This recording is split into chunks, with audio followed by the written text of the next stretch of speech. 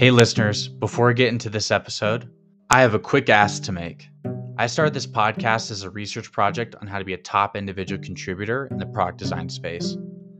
My goal for the show was to learn what it takes to be an individual contributor that's doing amazing, impactful work that they love doing day in and day out and getting paid top dollar while they do it. Becoming that type of individual contributor is the ultimate job security. With close to 100 hours of interview recordings, this has naturally led to the creation of the short-form video articles that synthesize my learnings into 10-minute listens of actionable content. You might recognize these as my morning walk episodes or the hashtag shorts episodes. To my surprise, those episodes have been very well received and listeners have enjoyed the synthesis of what I've learned. This has led to the next chapter of my research project, which is beginning to synthesize what I've learned into a new newsletter called Thinking Out Loud About Design that you can subscribe to right now for free. Thinking Out Loud About Design is an email newsletter and podcast that basically contains all my synthesis for my long-form interviews. It's pure distilled learnings that you can apply to your career immediately. This content is for you if you are a couple years into your career and you're trying to make that move from mid-level to senior designer and senior designer to staff designer. I mainly focus on becoming high-performing individual contributors in the product design industry.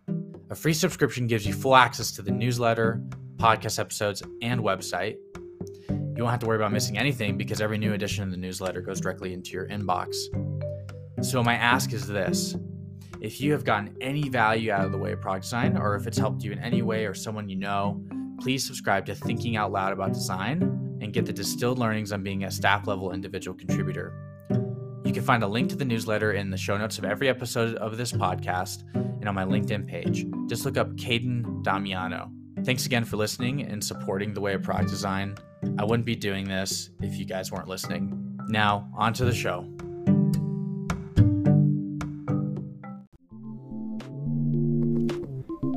Hey listeners, welcome back to the show. I have a great nugget today on how you as a design org can build stakeholder confidence in the strategic direction that you propose. In this interview, I chat with Matt Davis, who is a UX designer at Lenovo. We talk about the challenge of designing and context switching across a very large portfolio of products. He works on smart speakers, every ThinkPad you could point at, and now is working on Lenovo's competitor to the Hololense. When you're working on so many products, how can design become a strategic partner with the product org if they can't focus on the big problems each product faces? At Lenovo, they have an approach to developing thought leadership as a design org that I found pretty interesting. And it's something that every design org, big or small, can apply to influence those critical decision-making moments in a business and really provide business value. So enough for me. Let's hear from Matt Davis. How's it going, Matt? Do you want to maybe just do a quick intro for yourself to say like where you've been, how did you get into the industry, and then I guess you could speak to like how we've met, and then we'll just go from there. Sure. Yeah. So I recall us meeting at, it would have been XD Immersive, and that's a little over a year ago now. And it's hard to actually recall a lot of the events that transpired at that event with all the things going on in my life these days.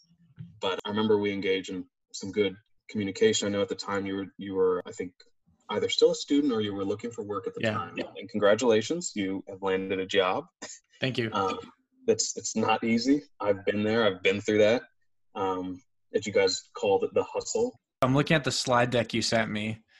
And yeah, you definitely know what the hustle is like. I'm looking at your internship work. So you did Virginia Tech, did a master's degree, and you had a bachelor's in human factors, master's in human-computer interaction. And it looks like you were specializing in AR, VR, right? Or yeah, that's right, to a degree. Yeah, I know. So when I started at Virginia Tech, or even before I got to Virginia Tech, I knew I suppose I was more technically inclined. I loved the idea of engineering and robotics and spacecraft, and that's what originally piqued my interest in engineering. And being a Virginia native, it seemed fitting to attend one of the more prominent engineering schools, right? We had Virginia Tech, UVA, Mason, I think a handful of others competing. It remained as difficult then as it does now to get into these big AAA premier schools. But at the time, I actually jumped into mechanical engineering, wanting to design roller coasters or possibly even get into robotics. And I made it through all my physics and dynamics courses. And I think towards the tail end of my sophomore year, I quickly realized that thermodynamics were just not really piquing my all that much, right? I was making it through the classes, but it just wasn't doing it for me. And it was around that time where I had my first summer gig. It wasn't quite an internship. It was more of like a research associate position at Virginia Tech, part of the Ronald E. McNair Scholars Program. And that was kind of my first foray into human factors. And I did a little bit of like commercial airline cockpit research. I met a few people there, worked with some great folks, Tanya Smith Jackson being one of them. And that kind of got the ball rolling. And I ended up making a transition into industrial and systems engineering. And shortly after, I started building like front end apps for no back end for me at the time. And one thing led to another. Decided I wanted to stay and pursue my master's degree, especially seeing as though I wanted to stay in UX. And I had a growing interest in AR and virtual reality, especially around interaction design. And during my time at school, I've just some amazing people. My immediate advisor, Dr. Joseph Gabbard, being one of them, working with some of the top folks in the AR VR research domain, Doug Bowman being one of them. And that's kind of a bit of a wrap around my education. So maybe spent too many years in school, but I thought they were all those years were worth my while. And almost or nearly every summer, I was engaged in some kind of very interesting or unique internship experience or research experience that I think helped kind of shape my thinking and how I tackle problems even to this day, which no, I haven't been out of school for that long. Well, yeah, I'm looking at your internship experience, and I think for like a lot of employers, you didn't take a summer off. It looks like definitely packed in the work just to get educated. So, I mean, you can never get too much education, right? What I thought was really interesting. What I thought was really interesting was that your NASA work. What about cockpit design? And I'm looking at like a screenshot of like a UI for, I think what it is, a cockpit. Like, what about the design for something that is probably as high stakes as a vehicle that could, crash or blow up? What about it put you on to that path of like, oh, I want to be an interaction designer? Yeah, that's great. The NASA internship was, I would say, uniquely special. It was part of the NASA Ames Aeronautics Academy, which still exists at Ames and a number of other NASA research centers. So small plug, I highly recommend students who are actively pursuing their bachelor's or even their master's to pursue that program. But essentially, that was my first opportunity for me to get my feet wet in some kind of user interface design. What we were designing, the idea and the thought of an EFB spelled out essentially electronic flight bag. Almost, if not nearly every single commercial airline pilot to this day now kind of pilots an aircraft with essentially an iPad or a tablet-like device that keeps a lot of their maps, and I couldn't even begin to describe all the other things, but airport diagrams and kind of geolocation specs and sheets on this iPad. I mean, the whole idea was for us to try and do it kind of uniquely tailor that experience for folks flying in Alaska airspace. And one of the challenges with that is that a lot of these pilots are flying prop planes, very low altitude in mountainous, right? Very cloudy, dense clouds, and the weather can change in an instant, right? It can change mile to mile. And so it was a unique opportunity to explore what kind of visual affordances could we take from pre-existing technologies that are tracking weather forecast, maybe even some video footage, and how can we pipe that in and make it accessible for pilots to use to kind of heighten their situational awareness. It's been many years since I worked on that project. I actually Googled it not too long ago to see the current status, and they ended up doing a few trials in Alaska airspace with a lot of the design looked very similar to what I had developed with the team. And so it seems as though it's something that's being put into use to some degree, which was a lot of fun. And it was a challenge in that regard. That's a really cool project. I mean, how does it feel that you're preventing material for survival movies from being made? Because isn't that like the whole premise of like a survival movie, like a prop plane's flying in Alaska and then it crashes, and you've created software that could be potentially saving pilots' lives, which is pretty cool. But you obviously have an eye for the details, because whenever I talk to you, you just get really honed in on the nuance of Yeah. the problems that you're solving, which leads me to wanting to talk about your experience as a UX designer at Lenovo, where it's really all in the details. I mean, huge product portfolio, very large complexity of the products you're offering. Do you want to just talk a little bit about what you've done at Lenovo and what you're doing right now? Sure, I can share a bit. So I've now been at Lenovo. I'm nearing 3 years. Hard to believe it's only been 3 years. I feel like, well, I don't know. It's interesting. At times, I feel like I've been here for much longer, and at other times, I feel like I've only been here a day or two. And I think it's because of the nature of the work that we do and the the proportionate size of our UX team to the company as a whole.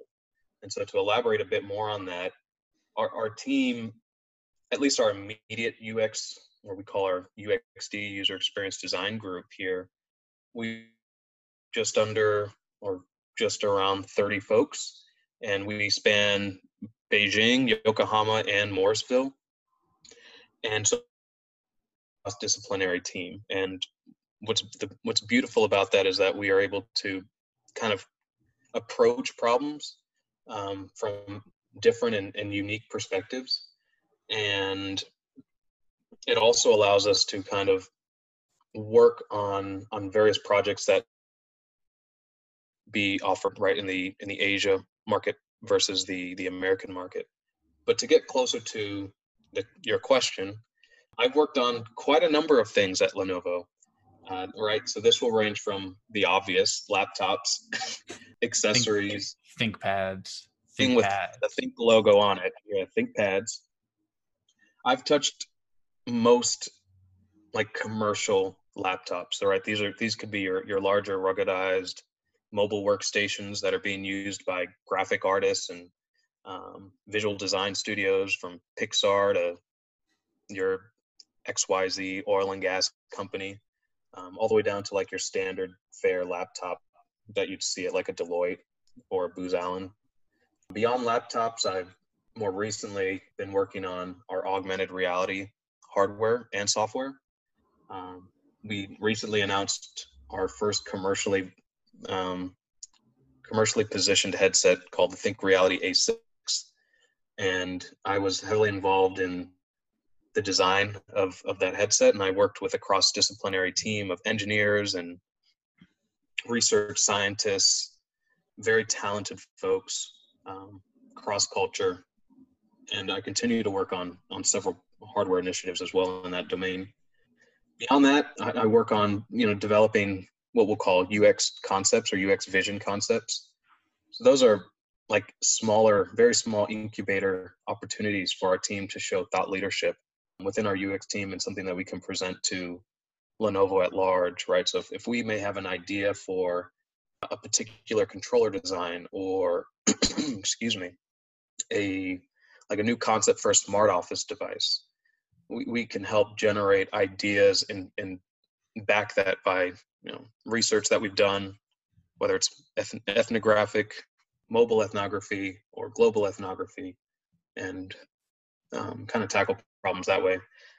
I feel like I'm getting to that rambling point, so I think I'm going to pause here. But go to Lenovo.com. Very go to Lenovo and hit the category page. Matt's probably worked on it. There's a lot of different directions I want to go here, but you did mention something about thought leadership, which is something we discussed before this interview. You mentioned that your boss, I think it's the director of design at Lenovo, has made it an initiative for designers on the design team to demonstrate thought leadership. And from what I understood, the intention was to influence the product prioritization with stakeholders, right? In your own words, like why is thought leadership such a big initiative on your design team? Yeah. So on our design team, thought leadership is extremely critical, right? So our resources, because as I mentioned, proportionately, we are a fairly small team for the large amount of products that Lenovo ships and sells every year. How big's your team? We're roughly 30 folks, and Lenovo is 58,000 strong, I think, at the turn of this year. So yeah, I won't do the math there for you, but yeah, I mean, and products wise, I suspect we're designing and manufacturing and shipping close to 100, like, I don't know, around that variety, and it probably grows from there. It's hard to say, especially now as we've entered smart office and 5G and accessories and whatnot. But yeah, so the opportunity is ripe for us to kind of showcase what we believe, I would say, what's a better word for ultimate, the most well thought out experience, right? That's not prone to error. And so what these thought experiments that we have, and we tend to, I'll try to keep it brief here, but we obviously have gates and key milestones, right, for any product. But there's a certain gate which we kind of just define as the product kickoff or the concept kickoff. And that's where a lot of different stakeholders, from your executive management, engineering and development, industrial design, UX included, we all kind of share our vision for what this product should be. Some elements of this vision are more baked than others, but there's still obvious room for areas to further explore and to refine the, say, tooling start, right? Where things then become very much more difficult to enact any kind of change. So leading up to CKO or PKO, this is UX's prime opportunity to engage in a lot of customer-facing research, do some hard data science and data retrieval, and just try to understand who our customer base is, who the target users are for this product that we're trying to make, right? And by doing that research and by tying it up in a nice, succinct, and coherent story, where we're not only showing them a design grounded in research, right, to build confidence and to help, at the end of the day, right, help us prove ourselves and show thought leadership. And then in turn, these stakeholders will begin to see us as having more credibility, which we already have, but it's a good opportunity to build that credibility and that confidence in our team and our ability to kind of push forward what we think is the correct vision. Now, whether or not we get that at the end of the day, right, because it's, again, many stakeholders, users and customers are one of them, but not the only one, especially in as large a business as Lenovo's in. And so sometimes, we'll have to reluctantly accept certain traits or features in a design, but having that initial UX vision helps kind of set the tone, if you will. Yeah. So you have a big meeting where there's a bunch of stakeholders talking about vision. I'm guessing it's near like December or January. Is it like a yearly thing or a quarterly thing? You have time to prepare for it, right?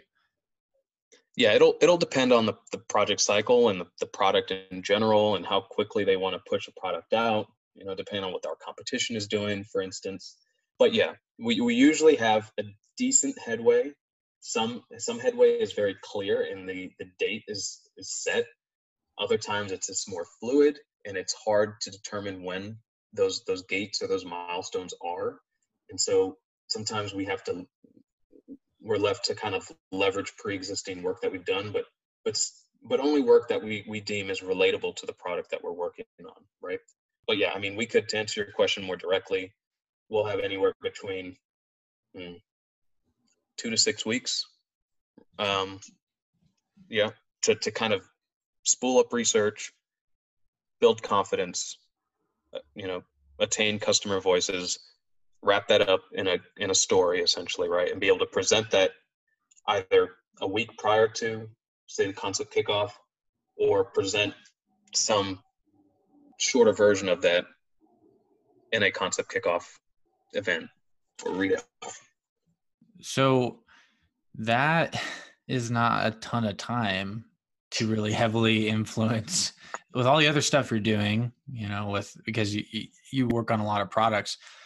You have to craft some sort of narrative, you call it a story, quickly before this meeting, so that UX has an opportunity to heavily influence the usability and the customer experience.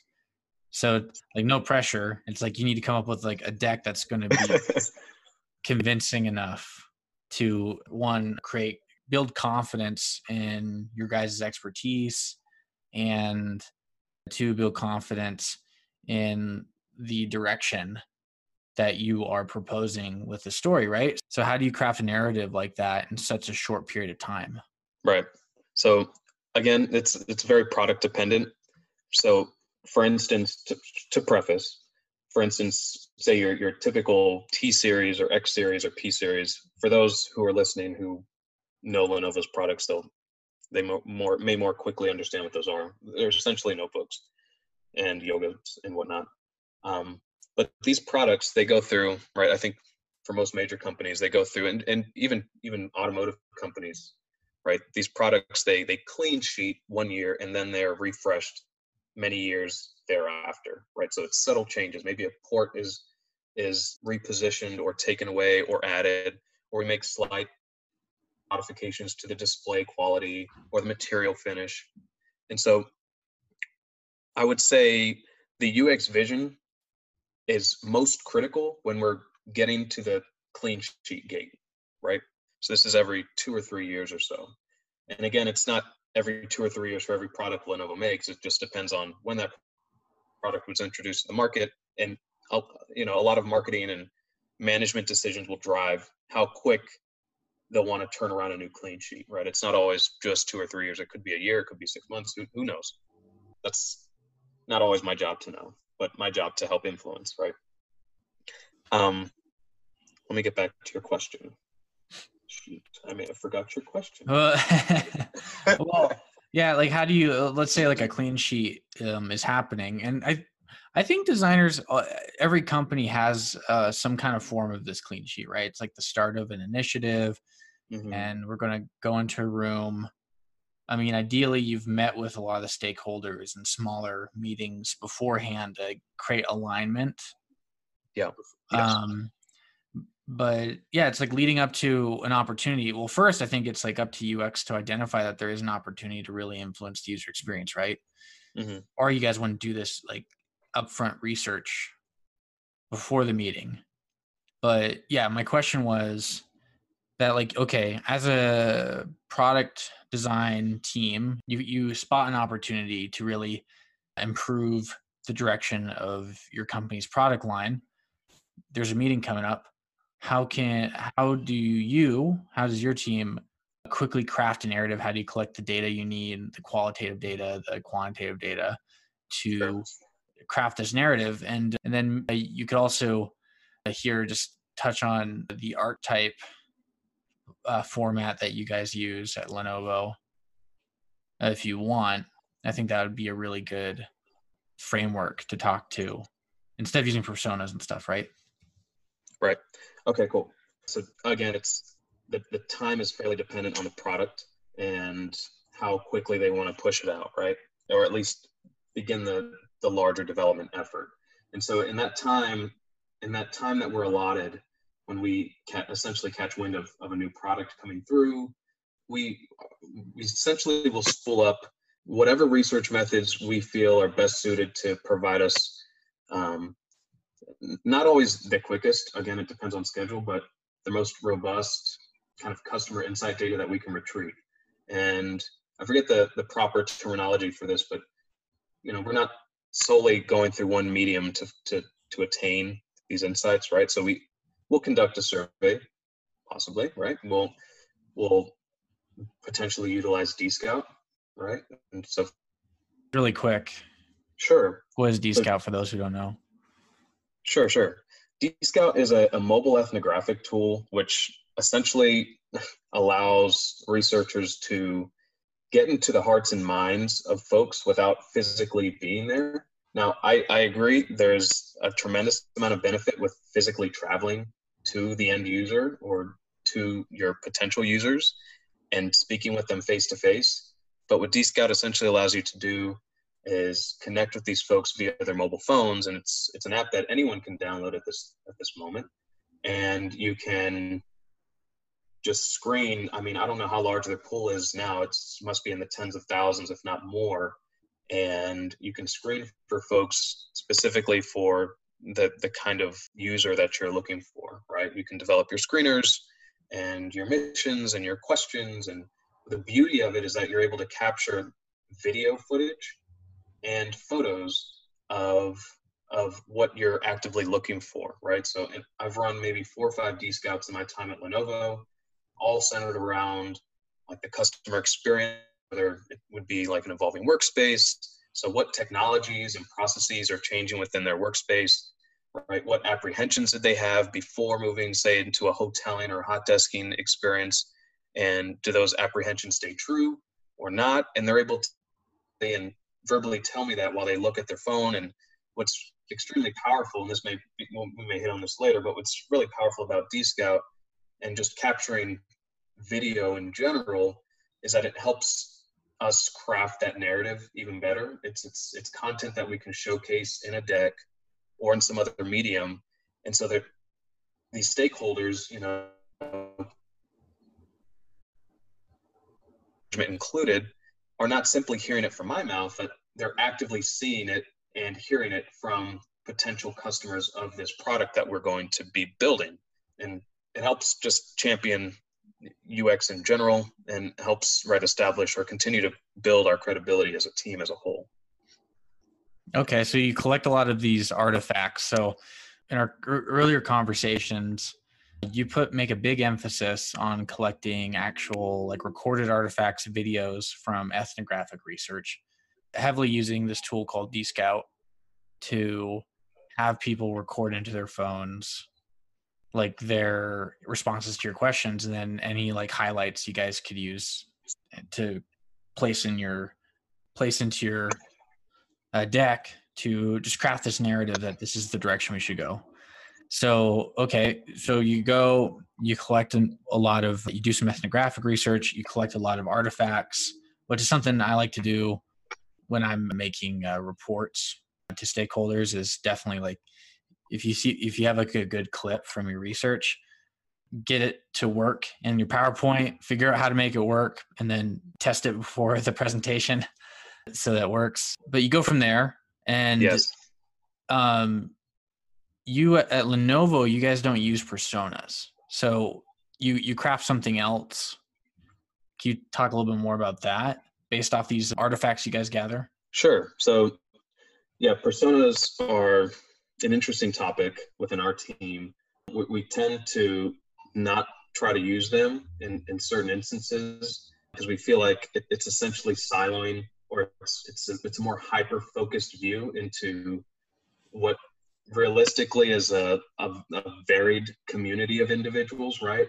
And so the hyper-focused folks with a name and day in the life activities and whatnot, we try to, and we haven't, well, I personally haven't worked within personas and archetypes all that much, but being beneficial when we're targeting within our research a large group of folks that are varied in some way, and we want to try and pull attributes from certain characteristics of groups of people that we define, right? And so one way in doing that is developing these archetypes. And I can speak to one of the first projects I worked on at Lenovo. I guess you could say it was my first big win, air quotes, was around this evolving workspaces work, where I essentially was tasked with understanding, right, what technologies and what kind of environments are folks working in, and one way, and to help essentially define what kind of products Lenovo could build in the future around smart office, right? And how we kind of characterized or grouped these folks into these archetypes. We had we had archetyped them as birds in this instance. And I can kind of list them out to you here. We categorize folks as either a seagull, a hummingbird, a snowbird, a goose, and an eagle. Without kind of elaborating on each one, for example, a seagull would have been someone who travels often and works at desk spaces, right? So a seagull could essentially be like someone who works at varying WeWork spaces within a city, for instance, right? And then we have a hummingbird, which is someone who works primarily at an unassigned work location. So again, similar in nature to the seagull, but they're working within their free will to work wherever they like, whether it be home, coffee shop, and they essentially do not work at any kind of predefined workspace, right? So they could be working within a hoteling environment or a hot desking environment where they come to work every day and they've got to find a new desk to sit at. And so by doing that, we were able to kind of work our recommendations and our design solutions in a way that matched or mapped towards these individual archetypes and not an individual persona. So there's some nuance to kind of how we describe each of those, and I'm by no means an expert in trying to define what an archetype versus persona, but that was my best take at it. Yeah, and I'm guessing at Lenovo, like you make hardware for the general purpose laptop or like workstation for, I'd say, I wouldn't say non-designers, but I don't see designers using ThinkPads. But that's interesting. So the archetypes are more of an abstraction to cover more of a general group of people instead of trying to generate empathy for Tommy, our persona. It's more about generating empathy for, okay, well, this is like a market segment we have. This is how they behave. That's correct. And here's how our competitors are not, like, and then you're going into your recommendations. Like, here's how our competitors are not addressing these archetypes here. I'm looking at the slide you sent me, and there's a slide that goes over the archetypes. I'm guessing this was the deck you guys showed. These screenshots right here. Yeah, just a handful. Yeah. So for those that do not have the luxury of looking at the slides, it has 5 different birds, but you have check marks under each one. So you have like seagull, hummingbird, snowbird, goose, and eagle, and then there's check marks under the seagull, hummingbird, and snowbird.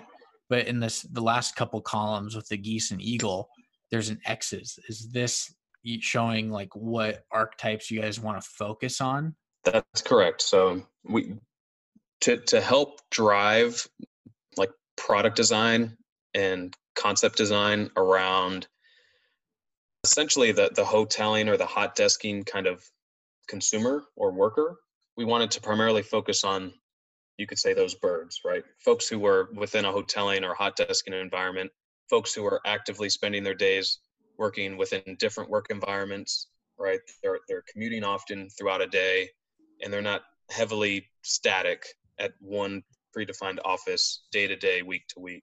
And so we would, again, design the screener around trying to loosely define these archetypes and be able to essentially weed out the folks who we thought interesting candidates nonetheless, but essentially not greatly suited for the study and the products we were working to build towards.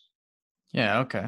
Do you think there'd be any benefit, because I'm guessing a lot of your work is done with hardware design, like what would be the benefit for someone working directly with just software and services, like working with digital interfaces, not necessarily designing the computers people work on, but like would there be benefit to using DScout for that kind of work?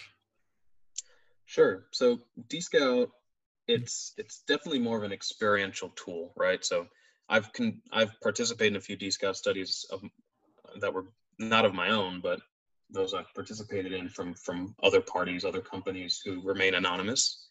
And it's definitely more experiential in its nature, where one had me walking through a Best Buy store, and I assume it was being run by Best Buy researchers to essentially showcase the design of the aisles, where customer service was, kind of talk through and map out for them what it's like to walk into my personal Best Buy and approach a certain product or kind of product stand, you could say, of various things. And so this was a really unique opportunity, I assume, again, for Best Buy to not have to go into every single store that Best Buy owns, right? I assume they have only so many researchers and only so much time for them to observe folks firsthand. But this was a unique tool for them to have us walk into these stores for them and present them information through our lens. Regarding the software, yeah, unfortunately, at least in its current state, DScout is not I would say, like our primary tool for evaluating software. I've used in the past to do some quick CMF or color material finish studies where I'll showcase essentially like a carousel of various images of laptops at different isometric views, and I'll get kind of their immediate candid impressions and expressions of what they feel of the design. But again, right, that would only be one instance of research there. We'd want to validate that with in-person kind of research, right, where they're actually physically handling the systems and whatnot. For software, at least within AR for now, because it needs to be essentially viewed within a headset, right? You can do some information architecture work. You can try to verify and do heuristic analyses on some of the static images of a design, but to fundamentally understand how the content's behaving, and then of course testing the various interaction modalities around gesture and voice and gaze and dwell, a lot of that, or mostly all of that, needs to be conducted with a headset on someone's head, internal or external participants, you name it. Yeah, so you have to just decide like what in your toolbox you're going to use to get the answer the research questions you want. So DScout seems really good for generative research where you're just looking at like workflows and stuff like that. Not necessarily like there to inform any design decisions or to like validate any designs, right? Yeah. It's just more to like see, tell me about how you do X task, right? And then you start looking for patterns. Mm-hmm. Okay. So how do you take these skills? So one, like if you need to craft narrative real fast, you need to figure out a quick way to generate artifacts because it's more powerful to come from actual people and like video clips or audio clips to the facts that you're trying to convey. And then for at least for large market type products like laptops, using like an archetype or a persona allows you to kind of condense like who you're prioritizing your design decisions for, and then going from there to give recommendations and stuff like that. How do you use this toolkit using storytelling to build confidence with stakeholders with something so cutting edge like augmented reality, where there's obviously it's not ready for prime time in the market besides people using their phones, right? How can you avoid the trap of people just saying, or like PM saying like, oh, we'll just do the MVP and then we'll fix it later? How do you get ahead on really impacting the experience design early with such a cutting edge project? I guess Right.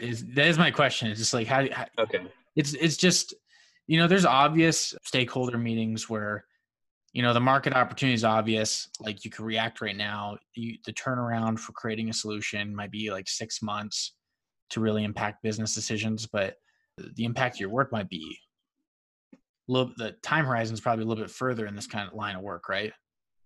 Yeah. To get at your question, building empathy, credibility, and trying to craft a narrative around, say, augmented reality experiences, it can be tricky, right? Augmented reality, in my opinion, is still kind of in its infancy stages, right?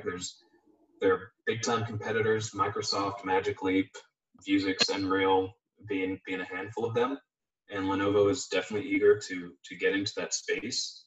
And so being able to help drive the experience design and the vision beforehand, it can be difficult at times when essentially, right, we're crafting products that Lenovo has not crafted before, right?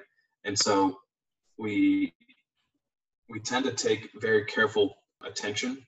We put careful attention on how we pursue and how we develop these devices, specifically around the Think Reality A6.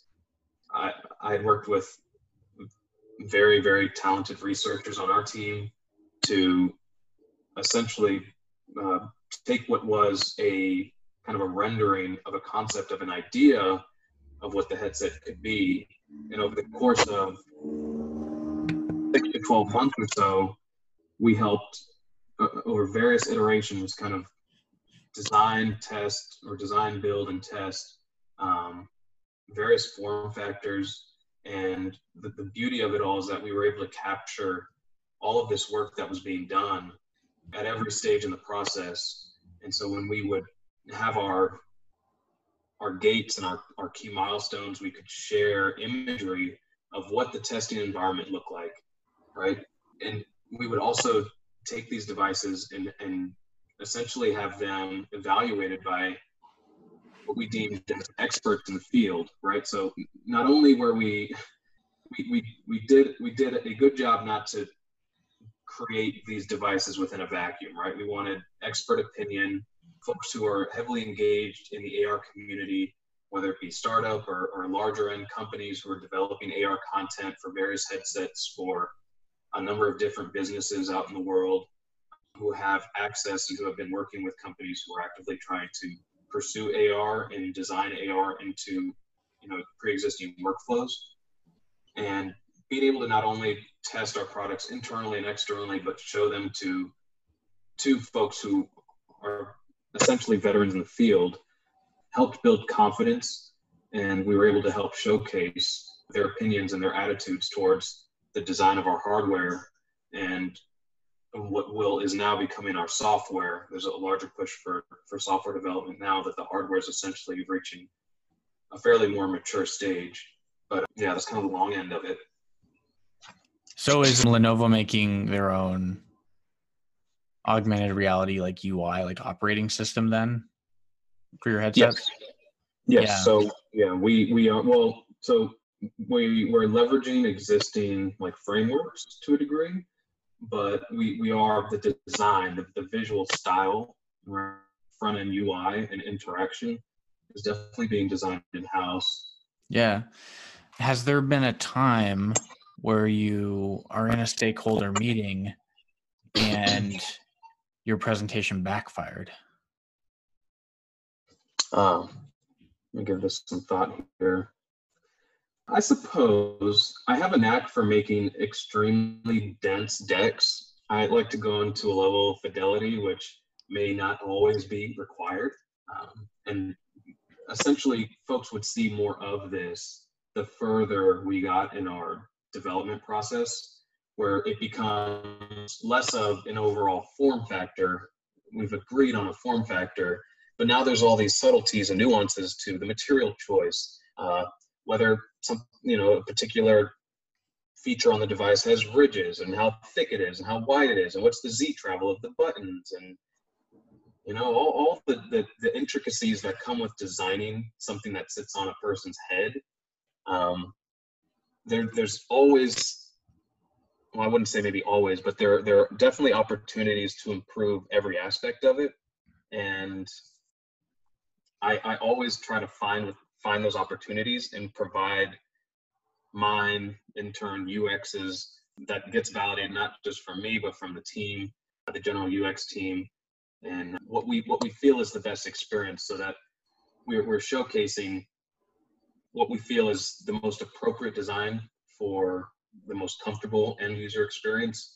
Oftentimes, right, we may not always get what we want, but we make it very clear, right?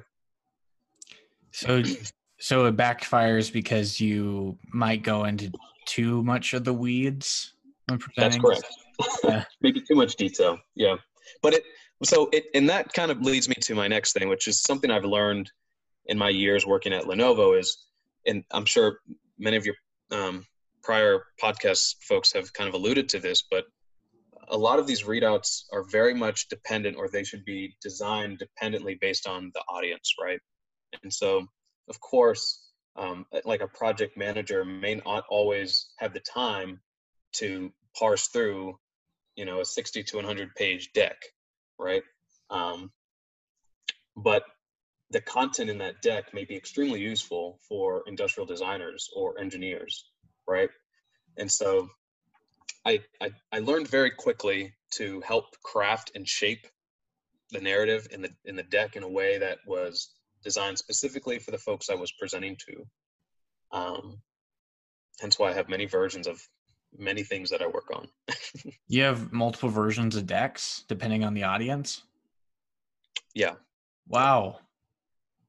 I mean, with all the things you're working on, you're making you're segmenting your decks. Is that like what it takes to get ideas sold at Lenovo, or is it just one of your quirks?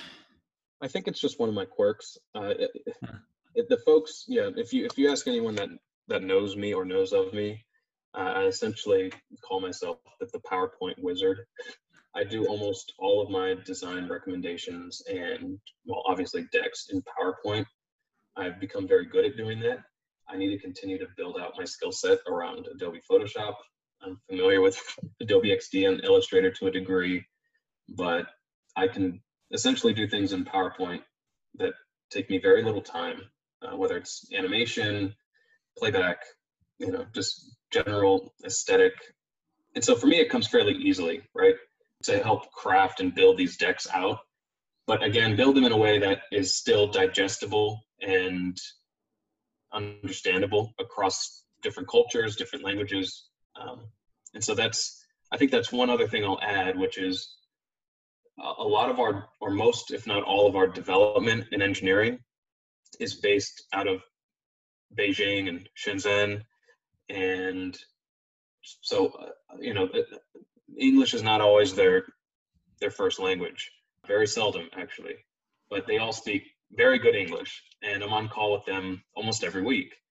And what I pride myself in, and what I encourage my teammates to do, is to showcase their recommendations in a very visual way to help push forward, and make it essentially just easier to understand across these varying cultures, right? It's one thing to share a number of how wide something needs to be, but if we can specifically show the width in context of the device, or the accessory within context of the device, and maybe how it is now and how we'd like to see it, that just helps build the understanding around what our recommendation is. And there's very little room for questioning what exactly we're trying to strive for. Yeah, so it's visualizing the numbers that you're creating. So I mean, there's like a data visualization. I wouldn't call it a meme, but it's like popular one where instead of like showing how much like a whale weighs, like by putting a number on the slide, you just put a whale next to a diver or something like that. Yeah. And so for you, that helps break a lot of cultural and language barriers. It makes the job more interesting, I would say. If you have the time and the energy, it just makes for a more interesting look and feel, right? Something that is not very typically seen within like larger engineering companies. Not that I have a whole lot of exposure to other companies, but again, we're very much an engineering technical company. And so, and I will add a lot of what we share, especially leading up to project kickoff, as we discussed earlier. It's not always just a UX vision based in, say, customer facing research, but it's also based in just general anthropometric and human factors data, right? We pull a lot of that to help drive the sizing of our keyboards, key travel, headset width and breadth, and hitting that 95th percentile male and trying to get as low as the 5th percentile female and some, right? So a lot of that goes into the nature of our work as well. Yeah, it seems like a very research heavy job being a UX designer at Lenovo. It's not like your typical product design gig. Sounds very heady. Yeah, in any 1 week, I'll be conducting user research, doing some aspect of hardware design alongside industrial designers and engineers. I'll be designing interaction concepts for augmented reality experiences. I'll be doing some user interface design. But again, I work within a fairly sizable team of very capable, human factors researchers, UX designers, both hardware and software, data analysts, and we do have one Unity developer, or what we'll often he likes to go as a 3D generalist, who has allowed us to become very agile, and I'm so grateful that he's on our team. We're coming up on time, so I'm just going to give you some final questions. So for a designer wanting to work in not just software but hardware, what do you think is the most, I guess, like the most important skill you need to prioritize to work at a Lenovo, or not just working at a normal tech company with UI, but what would be that skill to prioritize to get into like a junior role? Sure. So one thing when it comes to hardware, and I could say this is makes itself more apparent with head-worn hardware, or even like remote controls, anything that's handled or worn, as opposed to something that sits on a desk. I encourage folks to embrace ambiguity, right? And work very, very diligently to find unique ways to solve problems, to help differentiate the product, not just from competitors, but from kind of the status quo and what's expected of that product to look and behave, right? I say this because in our work, we are required, or highly encouraged, we encourage ourselves, essentially, it's part of our job, to pull very rigid data around the human body, right? So I mentioned anthropometric data, general human factors knowledge, and we have texts and online materials and databases to help drive a lot of the decisions that are made. However, there's a lot of nuance in the design of this hardware, right? And even when it comes to the design of augmented, I'll say, for instance, this is what I work on, augmented reality software, where it's one thing to say, this headset needs to fit such XY circumference at its height and at its peak and at its lowest point, right? The 5th percentile female. But when you start to mix into the equation materials and material finish and tech, not only dealing with rigid materials, but you're also incorporating elastic materials, right? The anthropometric data and the human factors data will only get you so very far, right? There's still this area of opportunity where you need to embrace that ambiguity and think of interesting ways to solve these problems that you'll run into. I would also say, to add on to that, have a strong disbelief system. So always start, I encourage myself and I encourage others to start from a position of curiosity and skepticism, and try to put aside your preconceived ideas, right, about what you think this product should look like. And we should question, why we believe the things we do and why we believe it should be designed a certain way. And then from there, try to work backwards, either through research or through data, to understand whether or not your beliefs hold true, or where you feel like there's nuance in those beliefs or ambiguity in those beliefs, and try to weed those out, right? Yeah. So the data is not going to tell you how to design your product. You're going to have to come up with that yourself based off those decisions. So it's still on you. Is that what you're saying? Yeah. That is a really good advice. One last question, since we're almost done. If you had a time machine, I think you're familiar with this question if you listen to the podcast. If you had a time machine, yes, and you could change anything in your career up to this point, what would you change?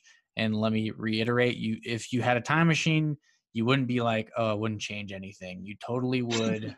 You would go back in time. It's real in this scenario. Yeah. So I'll say it is very difficult, but if I were to go back in time, even now I should be doing much better. I should be doing a better job at this, but just general networking, right? I've formed really great relationships with the people I worked very closely with, right? Through my internships, through my time at, at Virginia Tech and college, and even now at Lenovo, I've formed a lot of great, strong relationships with folks, not just within my immediate product teams, but within other product teams as well. But what I haven't done a great job at then and now is building my net of kind of just folks I can communicate ideas with, specifically, I suppose, around AR, VR, just UX in general, and building a larger network. I just feel like it would have helped me earlier on, kind of focus my interest areas, get some exposure, even if it was just through a messenger and LinkedIn, of what other folks are doing, what their thoughts and feelings and attitudes are towards the work they do, the companies they work for, to help kind of ground me and allow me to feel more confident in the decision I made in, say, taking my first job, right? Not to say I didn't have a fair amount of confidence in the decision that I made, and I'm glad I made it. I absolutely enjoy what I'm doing today. Yeah. But I think building that network and in turn building confidence in yourself and knowing that you're in the right place, doing the right work, I think is something that would be useful early on, especially in my college days. Yeah, just getting that first job and having some feedback from other people on what they're doing, what would fulfill you the most. Sounds like you got pretty lucky. Yeah, there's a fair amount of luck.